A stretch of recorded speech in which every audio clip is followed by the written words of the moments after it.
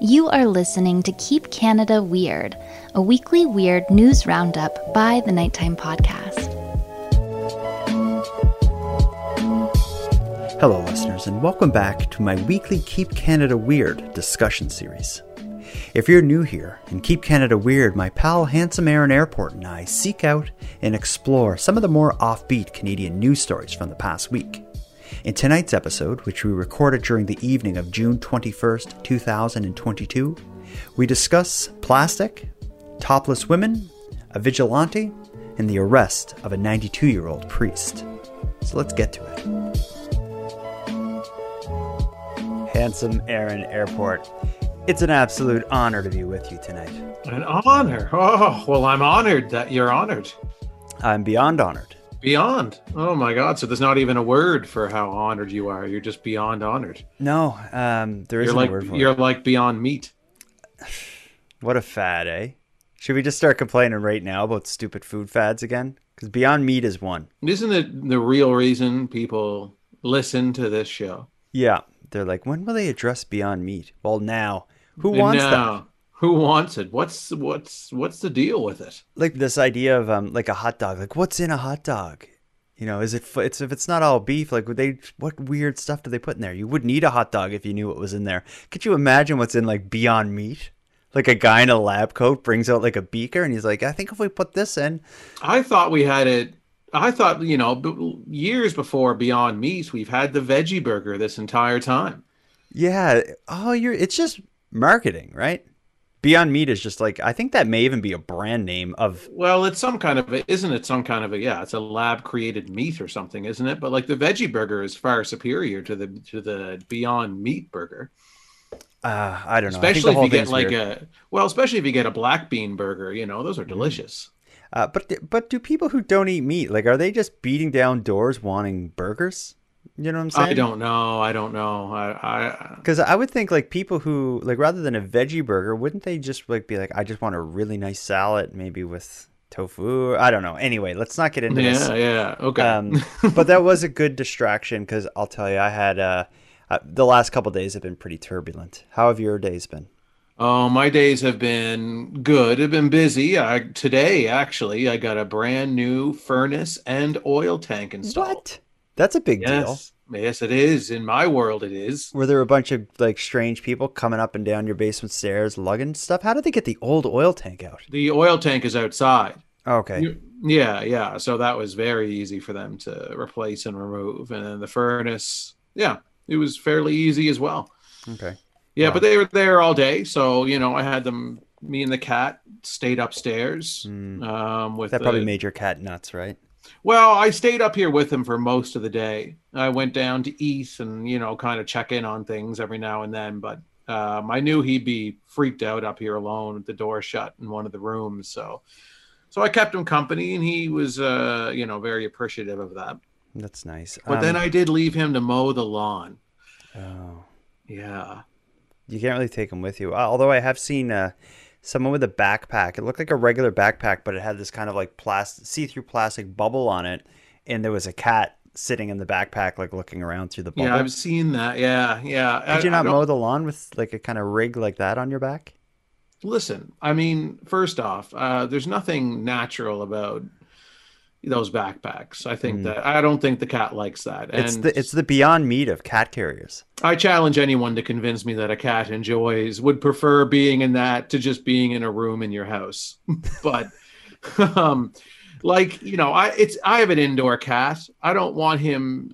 Right now, he's been indoors his entire life. He fears the outside. He's curious of it, but he's very timid of it. And I want to keep him that way because I don't want him getting outside to all the various dangers that lurk around every corner. Yeah. Leave them innocent for as long as they can be, and they don't need to rush them into that world. Let me tell you what happened to me. I could roll the Canadian crime intro for this. I'm not going to because it wasn't necessarily a crime. It was a suspicious person. So 2 days ago, I was in my living room doing something. I think I was cleaning or walking around playing guitar to myself or something. And I just happened to notice like a couple kids like at the end of my driveway outside. And the only reason they stood out is one of them had like a hood up and a face mask on. So I was like, that's a kind of a weird way to be standing outside. Like maybe he's very cautious. Anyway, I didn't think much of it other than just notice them out of the corner of my eye. Moments later, moments as in 15 minutes or so, I was in my kitchen like cooking, and my phone buzzed, giving me a notification telling me that my video doorbell detected motion. Oh, And I look at my phone, and sure enough, it's one of the three kids that I saw. And he's kind of like at my door where there's just like, I don't know, there was like just a couple random, I think my son's backpack and a couple other things were like just by the door. And also my car was there. So he was kind of like in between my car and like a pile of just kind of stuff that was leaning against my door. I just looked at him for a split second and knew he was either trying to take that stuff or trying to get in my car or something. This is at, say, 4:30, 5 o'clock, broad daylight. Wow, so, really? Yeah. So anyway, being extremely brave, I opened my door and startled the kid like crazy.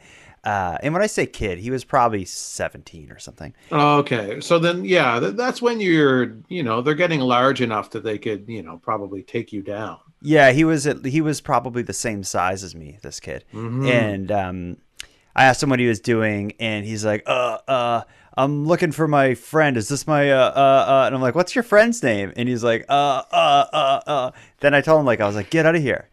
He started walking down my driveway to leave, and as he was walking away, I was kind of following him, make sure he left. And I asked him why he came to my house. And he said, my friends told me to. And then there was like I realized he's walking to these two other kids that were the other kids with him.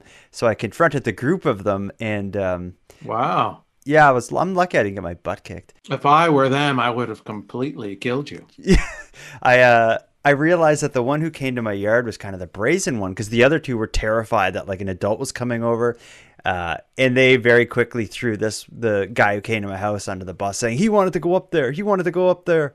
We didn't tell him to do it. And he's like, and then he started turning on them like, you guys told me to. And then they all started arguing.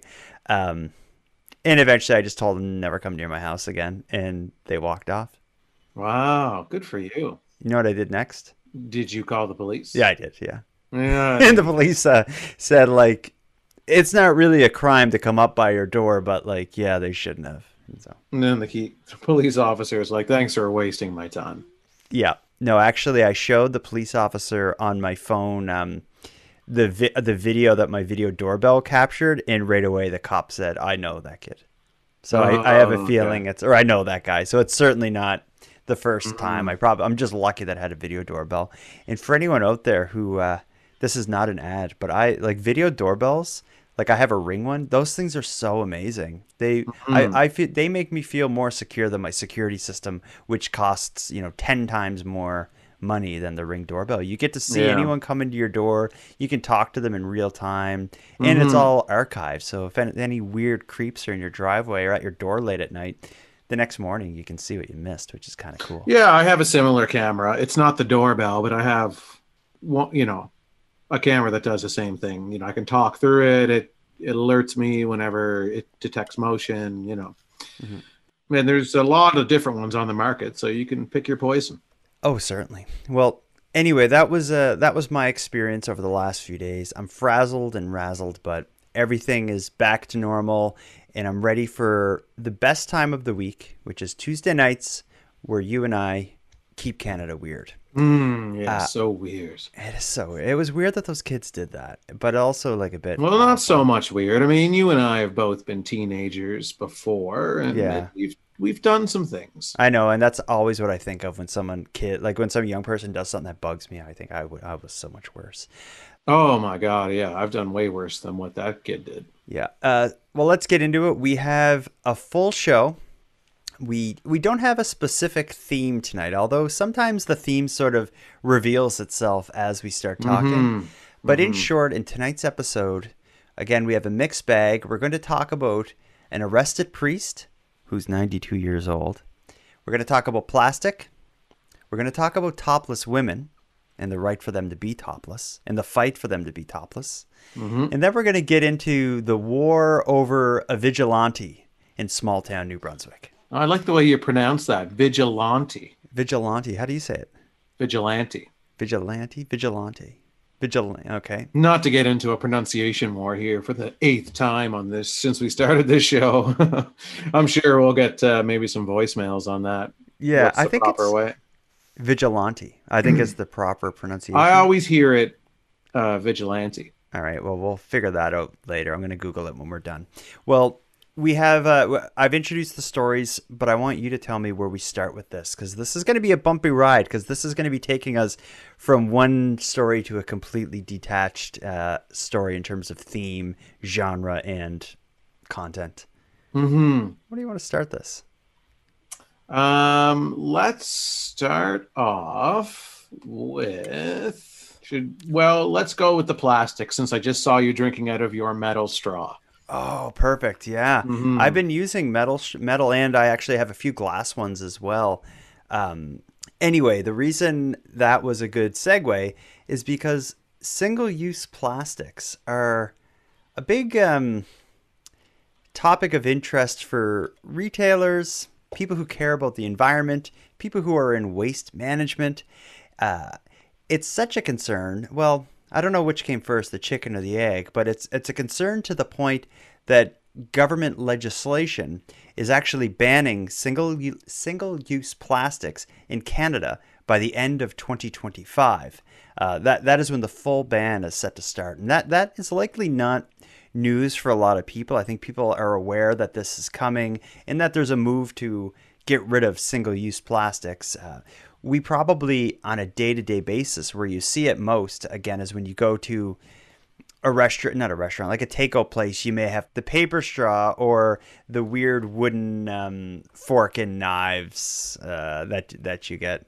I don't mind the paper straw.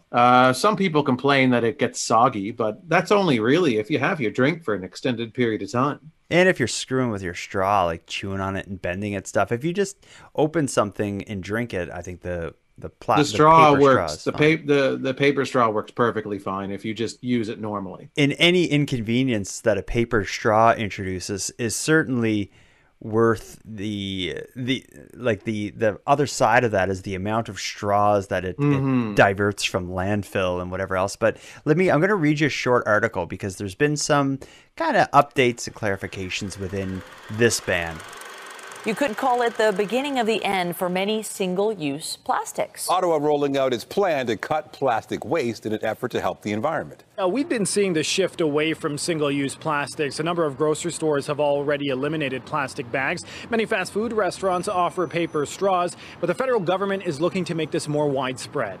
The federal government has unveiled its framework, banning companies from importing, making, and selling 6 single-use plastics items. Beginning this December, straws, takeout containers, grocery bags, cutlery, stir sticks, and plastic rings used to hold 6 cans or bottles together will all be phased out. Federal data shows in 2019, more than 26.7 billion of those items were sold across Canada. We selected the items that are on these regulatory lists because they're commonly found in the environment, and they can harm wildlife, their habitat, they are hard to recycle, and they have available alternatives. Meanwhile, a coalition of plastics makers has sued the government for labeling those items as toxic and will be arguing in court later this year. The plastics industry insists that better waste collection and recycling are the answer, but that's only because they want to keep making more and more plastic and let someone else deal with the fallout. Now, in addition to banning the use of those plastics, the government says it also wants to ban exporting those items by the end of 2025, making Canada among the first countries to do so internationally.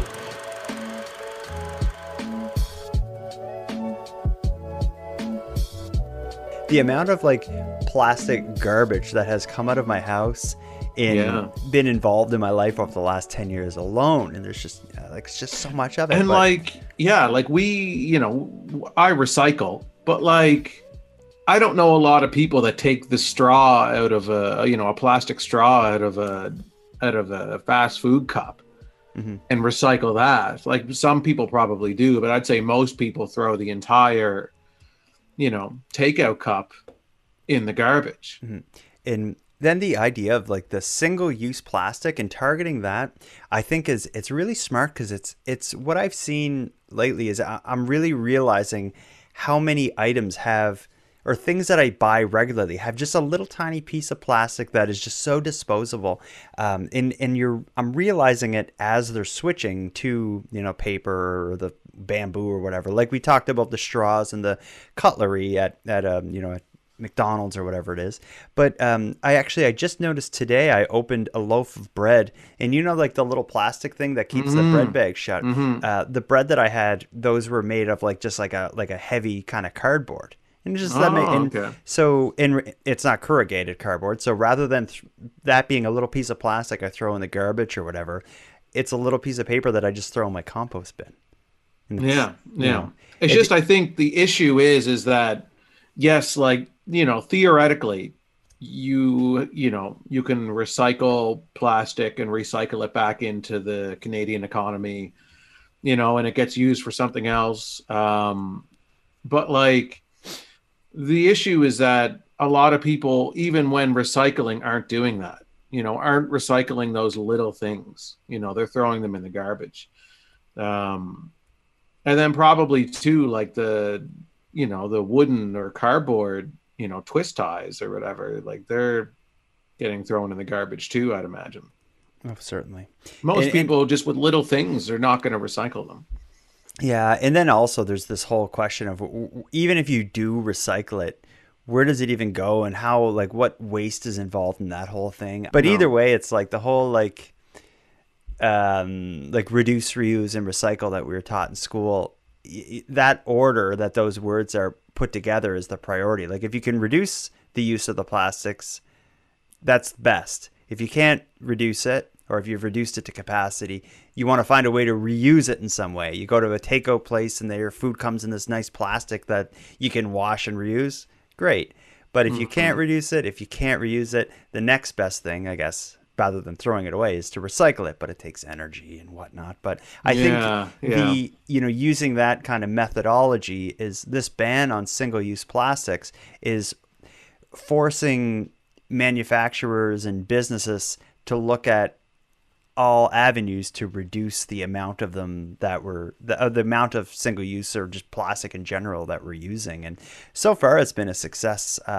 Another thing I'm waiting for, I think I've talked about this on the show before, but I saw A&W bought the right to use this new kind of like coffee cup that's a takeout coffee cup that doesn't use a plastic top. So like Tim Hortons have the paper thing with the plastic that sits on it. There's some new version that A&W is going to be using apparently in Canada that is like a full paper cup. It almost sounds like a juice box for coffee or something. But apparently in other countries it's being used and people are loving it. But the whole thing, I guess, is compostable, which is pretty sweet. Yeah, and that's the key, is that, like, even if at least if it goes to a landfill, like plastic's going to sit around forever, whereas at least if it's compostable, it's going to, eventually deteriorate and go back into the earth. But A&W is really coming after that coffee market. Yeah, they're really flexing their muscle here. I've tried their coffee. It was always that Van Hout coffee, or Van Hout, however you say it. Someone please correct me. Well, let's move on to the next topic here, because we got a full card. Single-use plastics are coming, but are women's rights to go topless in public coming in all parts of Canada?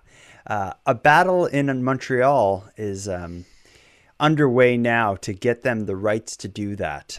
Let's talk a bit about this.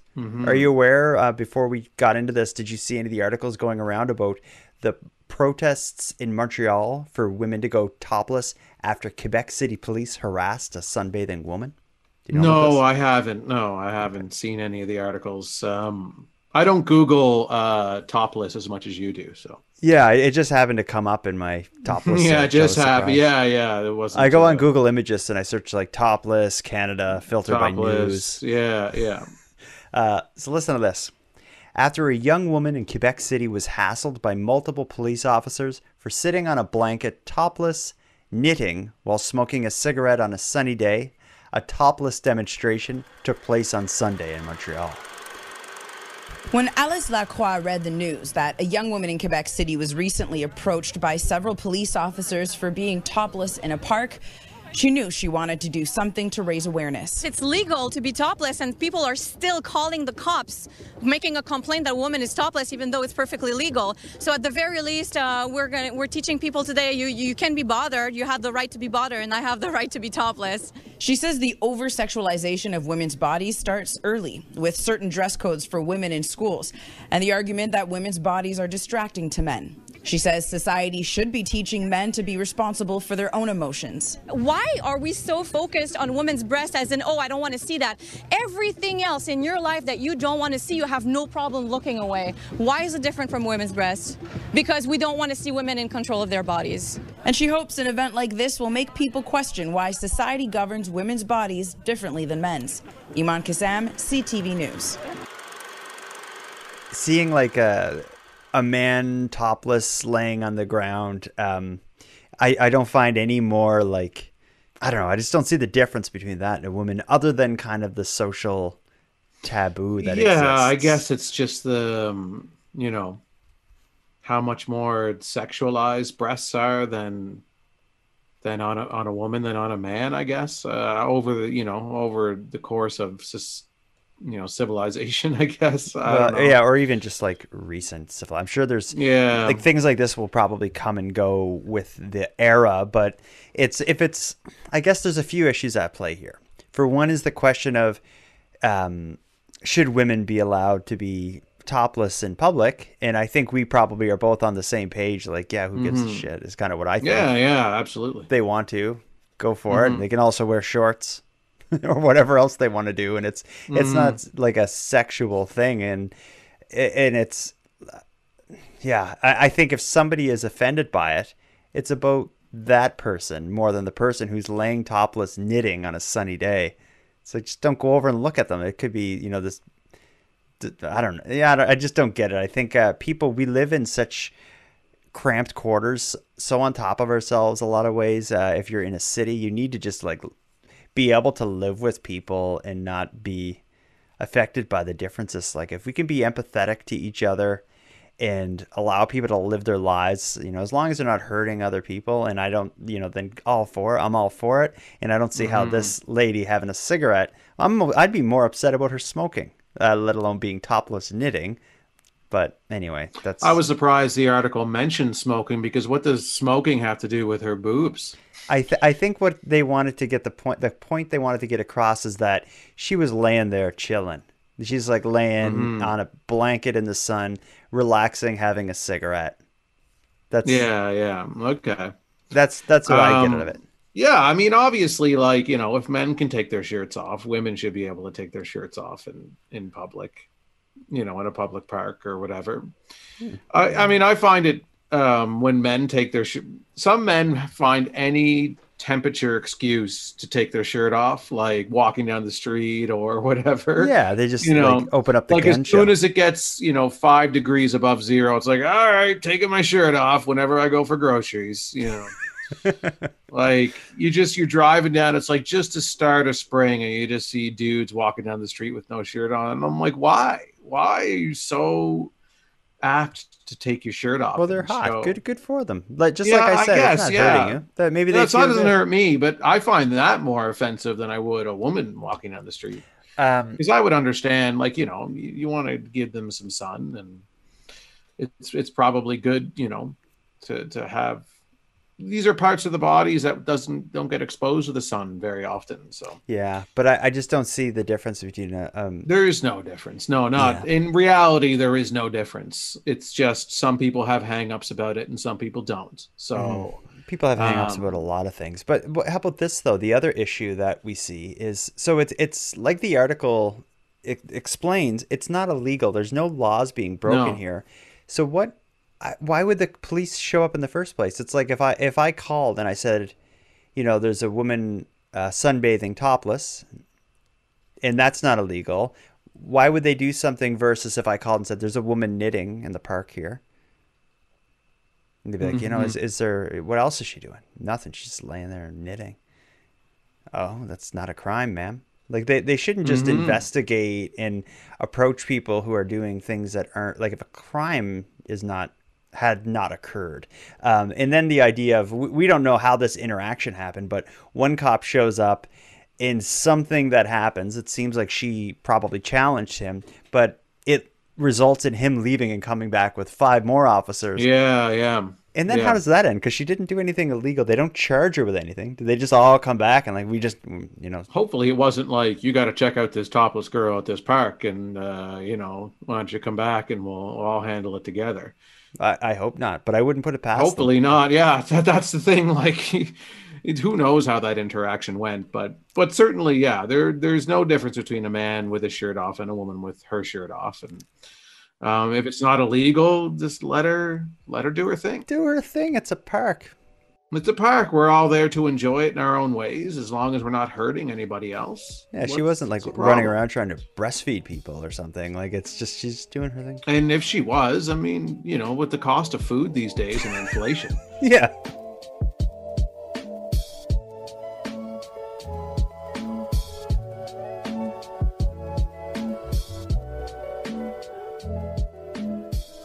All right, we're not going to transition from this story to the story of the priest. With this, that would be inappropriate. Let's get into the vigilante. The vigilante, yeah.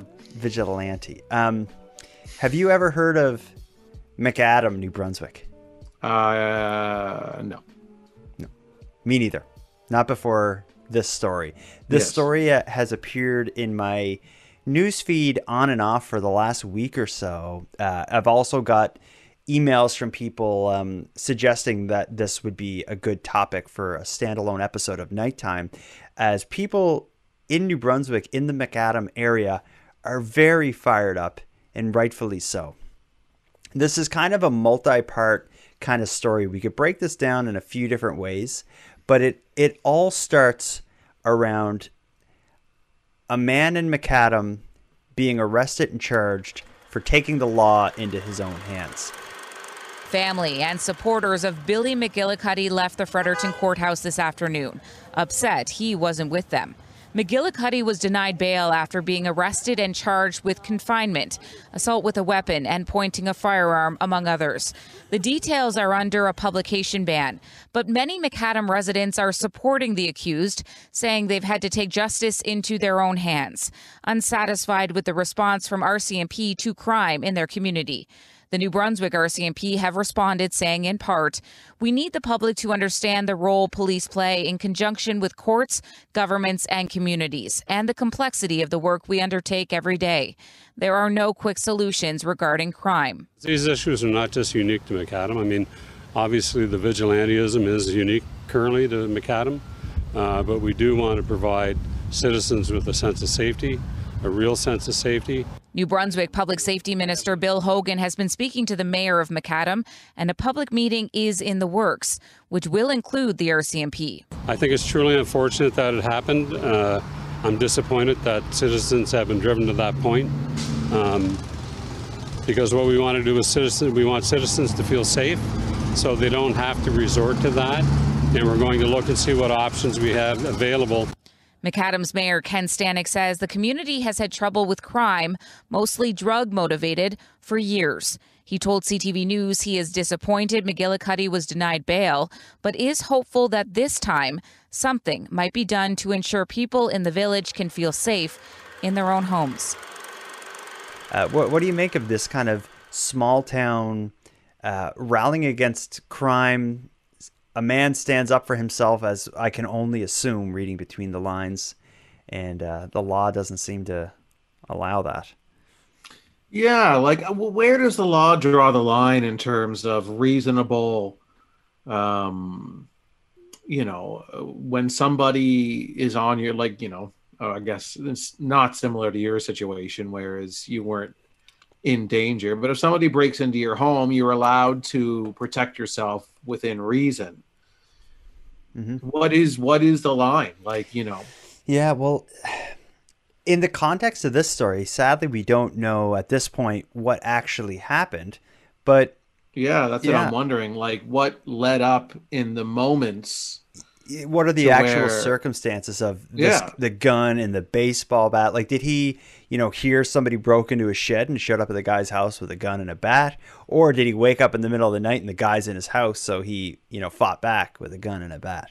I think, if, let's say, if those are the two options we have to choose from, if somebody commits a crime against you, I don't think it's responsible or should be allowed for you to go to their house and get them. But if I wake up and someone's in my house, man, I would say all bets are off. I mean, it's not like you can hold them in your house and torture them. But if I wake up and someone's in my house, I should be allowed to defend my family. Oh, yes, definitely. Yeah. But I think in a case like that, let's say you wake up and you're defending your family, I guess you need to do it knowing that, or kind of rolling the dice that may end up in court, and you may need to defend yourself in court to show that your actions, weren't over the line in any way. Like, I don't know. I don't know where I stand on that. And then it almost gets into a debate about, it's almost like the entry level or the entry point into a debate about gun control and everything. Like, should you just be allowed to just blast someone because they're in your house? I don't know. Yeah, I don't think you should be allowed to blast somebody. Like, unless, that person has a gun as well.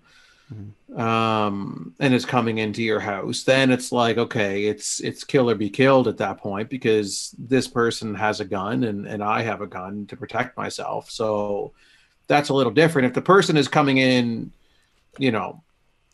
unarmed, and you blast them, I think that's a bit of a, tricky situation. Yeah, but also, if I'm just and I'm just playing devil's advocate here, if I'm just in my house and someone comes in, do I owe it to them to, like, get a good look? Like, does he have a knife? If he has a knife, then I should get a knife. Yeah, Or look at him like, should I fight this guy? Like, can I take him and protect my kids?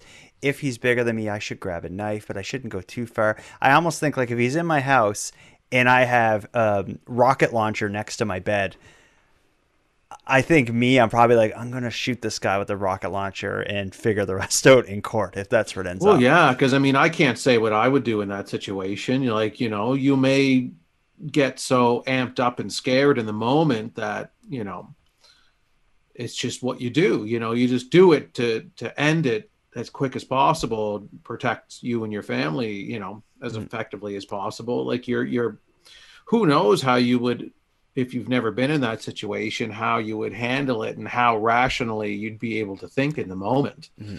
I think whatever you do, I think you just need to, like, I don't know how the law should be written to accommodate this, but I think whatever you do in that case, you should be able to justify it in a courtroom when emotions have cooled later.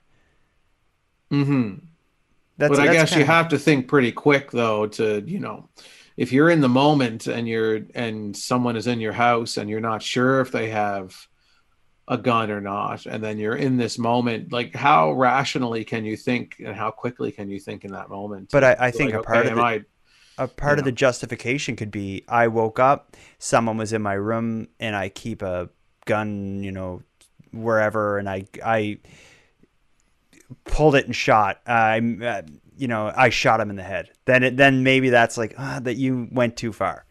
I shot him in the leg. Yeah.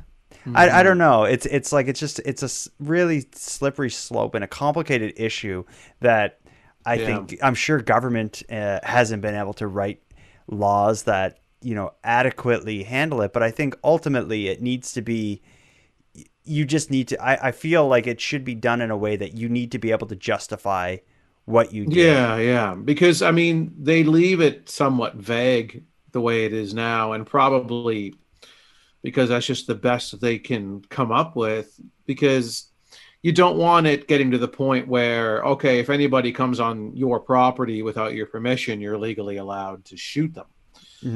Because then, somebody steps on your lawn and, you blast them. It's like, well, legally, I didn't want them on my lawn. So shot the guy. Yeah. But I think, like, almost if you hear of like civil suits about negligence and stuff, like slip and fall accidents on someone's stairs or something, and there's these kind of like legal motions where they're trying to figure out, like, was the owner of the stairs actually negligent? Did he go, did he not take care of them and put salt on them, or were the stairs crumbling and a safety hazard? And all this stuff is kind of looked at and considered, and then a decision is made. I almost think with like self-defense and vigilante in a home, it almost should be done that same way. Like, they should consider the circumstances and what you did and make a decision of if it was reasonable for an average person to do that in that situation. And that's kind of how it should come down. But that almost kind of goes against the discussion about the idea of a vigilante isn't so much like the story that we have in McAdam. Using the term vigilante is generally not self-defense and defending your home. Vigilante more so is someone who takes the law into their own hands. It's Batman. Yeah, and Batman is a vigilante. Yeah, and actually goes and gets the guy. And I think that is a different discussion, because I don't think that is the right thing to do. No, you should never go and take the law into your own hands, because then, because you're putting yourself at risk. And if you start driving around with guns and stuff, approaching people playing cop, not to say the cops are perfect, but they have a better job of not hitting a random person or shooting someone who's innocent and there's a misunderstanding than a pack of vigilantes. But that said, it seems like in this case, in McAdam, it seems like this has been something boiling for a while. And I'm sure that there are a lot of people in this community who don't feel that police are doing the job. And which has led to, the pastor of a church taking the law into their own hands. So that's a different issue. And I don't know how you deal with that. If the police are sucking, it's, it's a bit of a political matter, for one. Oh, yeah. It's just, and where do you draw the line with taking the law into your own hands, where you say, the police aren't doing their job? But then, whereas this guy, everyone's like, like he did the right thing because he couldn't get the police to act quick enough to handle this situation. But then who's to say the person, the next person who feels they're wronged in some way and goes and takes the law into their own hands and feels it's justified? It's a very slippery slope. Yeah, and our whole legal system is based on, the collection of evidence and making informed decisions on guilt and innocence. Generally, vigilante justice doesn't include these kind of processes that are kind of serve as the core of our criminal justice system, for better or worse. And because of that, I can't get behind vigilante justice. For that reason. But I think in this case, what he did, this guy is going to wind up as, and whether or not these charges stick or whatever, he's almost going down as a martyr for his community, because it has certainly it has certainly projected a bright light at issues in his community that are going to need to be addressed. And maybe that means a little more funding to hire another cop or two, but something has to be done if it gets to this point. And if you actually have the mayor showing up, backing this guy up. That's the thing. Yeah. Clearly in this situation, there's a large issue with the, the police force and how effective it is and understaffed it is, in that area. And clearly that needs to be addressed ASAP. Well, let's move on. This is going to be a good segue, because we've just been talking a lot about justice. A topic and something I think a lot about is when you see a story of like this super old man or woman getting arrested in their last years of life for a crime they committed 60 years ago or something. Is that justice, and is that appropriate, and what kind of issues are, to be discussed with that? Where I think of it I was watching for a while this show. Actually, it was a documentary series about hunting kind of the last known or the last Nazis? surviving Nazis. Mm-hmm. And it was, they were trying to have them arrested and brought to justice before they died. So it's basically kind of like hunting down, like, this guy's 96 and, he may have months to live, so we got to get him in jail. The story that came up in the news kind of brought back some of my feelings about that. This is a very deep and complicated story because it involves a lot of huge issues for Canadians or people around the world. But ultimately, it's the story of a 92-year-old man who is charged following an investigation into historic sexual abuse at a Manitoba residential school. A priest who worked at a residential school in Manitoba has been charged with a sex crime. Sometimes you wonder if they were believed, right? So now the truth has come out. Following an 11-year investigation into sex abuse allegations at the former Fort Alexander School on Sagging First Nation, RCMP arrested 92-year-old retired priest Arthur Moss at his Winnipeg home on a charge of indecent assault.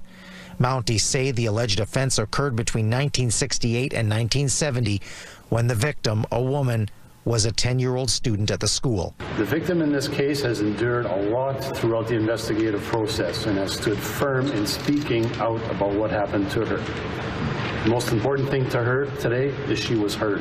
The school opened in 1905 and closed in 1970. Following a ground search at the former site last year, the First Nation reported this month 190 anomalies were discovered. It's not yet known if any bodies are here. News of a criminal charge has brought some relief to the community. I think that's just like justice slowly coming to light. Like maybe that'll give some families some comfort. For many, it is also triggering painful memories. It's going to re-traumatize our membership, right, that attended the school again. Anytime that we talk about it, something comes up. As to why only one charge and one suspect, Mounties say there are challenges with the passage of time. Victims and potential suspects have since died, and for some, it's just too difficult to talk about. RCMP say the case is closed, but if more allegations come forward, it would follow up. Well, that's very much a possibility. With one coming forward, something having the courage, you might have others. None of the allegations have been tested in court. Moss was released with conditions and is set to appear in Powerview Court July 20th. Meantime, the Archdiocese of St. Boniface has issued a statement saying in part it's, quote, deeply saddened by the events and circumstances that have led to the RCMP arrest on June 16, 2022 of Father Arthur Moss, an oblate priest. We cannot comment directly on the case as the Fort Alexander Indian Residential School was operated and managed by the Oblate Fathers and not by our Archdiocese. Nevertheless, we wish to express our profound concern and sorrow to the alleged victim, as well as to her family and to all those who have been affected. The Archdiocese of St. Boniface has a parish in Sagging First Nation. We wish to express our shame and sorrow. We wish to listen, to ask for forgiveness, and to learn how the people of Sagging might allow us to be part of their healing and reconciliation.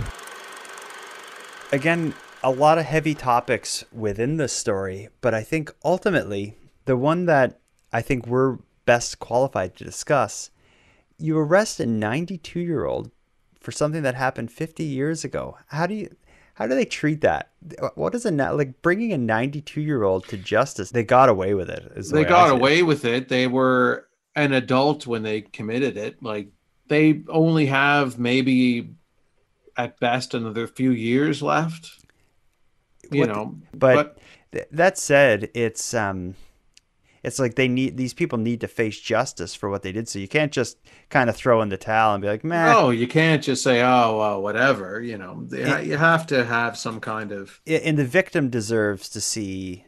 Well, it's closure. Well, I don't know if it's full closure, but it's some closure for the victims. And even if you can take away like their last couple years of freedom and and maybe have your say in court and hear, the verdict, he's guilty. Like maybe that just gives, I wouldn't know because I've never been through it, but I can only imagine that that's something for a victim that helps with healing. He's 92. He'll spend, at least there'll be some justice there in terms of, a few years in jail until he dies. And then, I mean, those schools were awful. And it's just to add on things like sexual abuse to the list of awful things that went on at those schools. It's just brutal.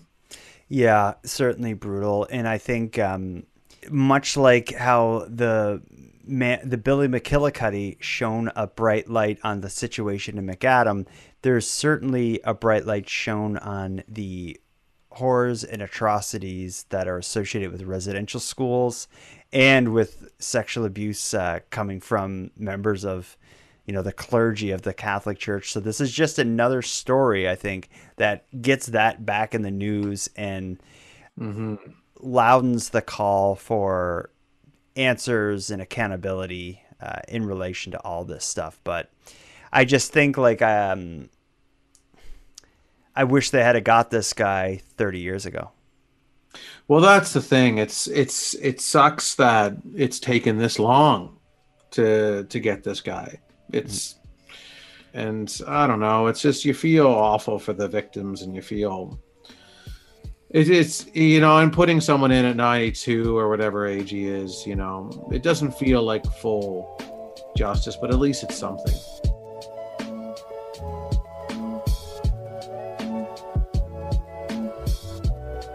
We need something light to end this. We can't go out on this note, Aaron. What do you got? How can you lift this up here?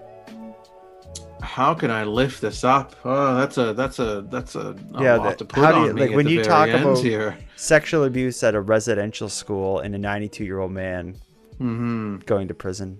What's a light way to top that off? A light way to top it off. I don't know. That's again, it's a lot of pressure on me. I don't have anything light on my mind right now. That story has, okay, well, has brought me down. You have something? I got something here. I got a good letter to my mailbox. This is like a handwritten letter? Yeah, I love when I get these. I have a P.O. box as well that people can write to. And this is what's cool about this. I got this just the other day. It's a handwritten note, 2 pages long, but it's handwritten and then photocopied. So it's like they wrote it on paper, then photocopied the paper and mailed me the paper. Why the hell would they do that? I don't know. This is coming from Ontario. I'm just going to read you a little bit of it because this is going to become an episode of... I kind of have another series that I do, UFOs Above Canada. This is likely going to form one of those episodes. Here's how it starts. I always enjoy the mail I get. Good day, Jordan. My story concerns UFOs and humanoids, which we collectively call aliens. The stories connect to multiple family members. Many in my family have not come to grips to speak publicly about our encounters with these humanoids. The stories date back some 60 years, maybe even longer. I presented some information to some of my unaware relatives several times over the past 50 years. 3 of my key witnesses have passed away now. The visitation started for me when I was quite young, as early as 5 years old, possibly even earlier. Sometimes my timelines have gotten confused, but the experiences were all quite real. I can show you where certain events occurred, but actual exact times of the different events I can only approximate. The most extraordinary event happened in Niagara Falls along the Welland River. My father, an uncle, and my mother's cousins were abducted and examined by our visitors. After the incident, the 3 men did not speak to each other for several years. My second cousin never really did snap out of it. It took my father a few years, but he eventually came around and accepted reality. It would take me a long time to write everything down about everyone. The details of our family members may not be easy to acquire because of possible ridicule from the rest of the family. Some would rather just forget anything ever happened. And as far as myself, I've had multiple visitations from several different races of humanoids. And then, of course, there was a visit from the Men in Black, and it was as real as it could be. 2 friends of mine had obtained a copy of Operation Blue Book, which was written in 73 or 74. They were very secretive about it. Nothing had been blacked out in this copy. It was a strange meeting that day. I knew somehow already what was in the book, even before they showed it to me. And the sad part of this is the 2 people that disappeared from my town within a week of the Men in Black paying Oh, and the sad part of this is those two very people disappeared from town within a week of the Men in Black paying a visit to our town. I never saw them again. And then they go on to give me their contact information and offer to share the story and invite me to get involved in their investigation, which could be going on in that area. That's a cool letter. Yeah. I dig a written letter from about UFOs is always like a good day. Yeah. Well, let's wrap this up, Aaron. Yeah, let's wrap her up. Until next time, cut down on single-use plastics. Yeah, let's both say the same thing this time. Try to cut down on single-use plastics. I want to thank you for joining Aaron and I for our Keep Canada Weird discussion. But before we part, I have some thanks. First, a big thanks to Aaron for spending an evening with me and with you, the listeners of Nighttime. A big thanks to the internet's favorite cult leader, Unicole, for supplying the intro and outro voiceovers. But most importantly, I have a massive thanks to everyone who listens to Nighttime, as without your interest and your support, this show would be as pointless as it would be impossible. But with that said, keeping the show alive is and has always been an uphill battle. So if you want to help take a bit of weight off the show's back, please listen on the premium feed. And not only does the premium feed keep the show alive, it'll give you more of each topic than you find here on the free feed, as I'm adding exclusive content regularly and maintain a full catalog of back episodes only on the premium feed. So for about the price of a cup of coffee, give the show a pat on the back at patreon.com/nighttimepodcast. And with that said, let me thank the newest subscribers, Greg, Rin, Duke, and Werewolf Kennels. Thank you for going premium. And for anyone else who'd like to support the show but can't do it with a premium feed subscription, you can give me a big hand by simply sharing this episode on social media and letting some like-minded friends know what we're doing here. If you have any story ideas, if you'd like to give feedback on the show, or if you want to contribute a voice memo to an upcoming episode, you can do all that and more at nighttimepodcast.com/contact. Aaron and I hope to hear from you. But until then, take care of each other, hug your loved ones tight, and let us know if you see anything weird. The Nighttime Podcast is written, hosted, and produced by Jordan Bonaparte. Copyright Jordan Bonaparte.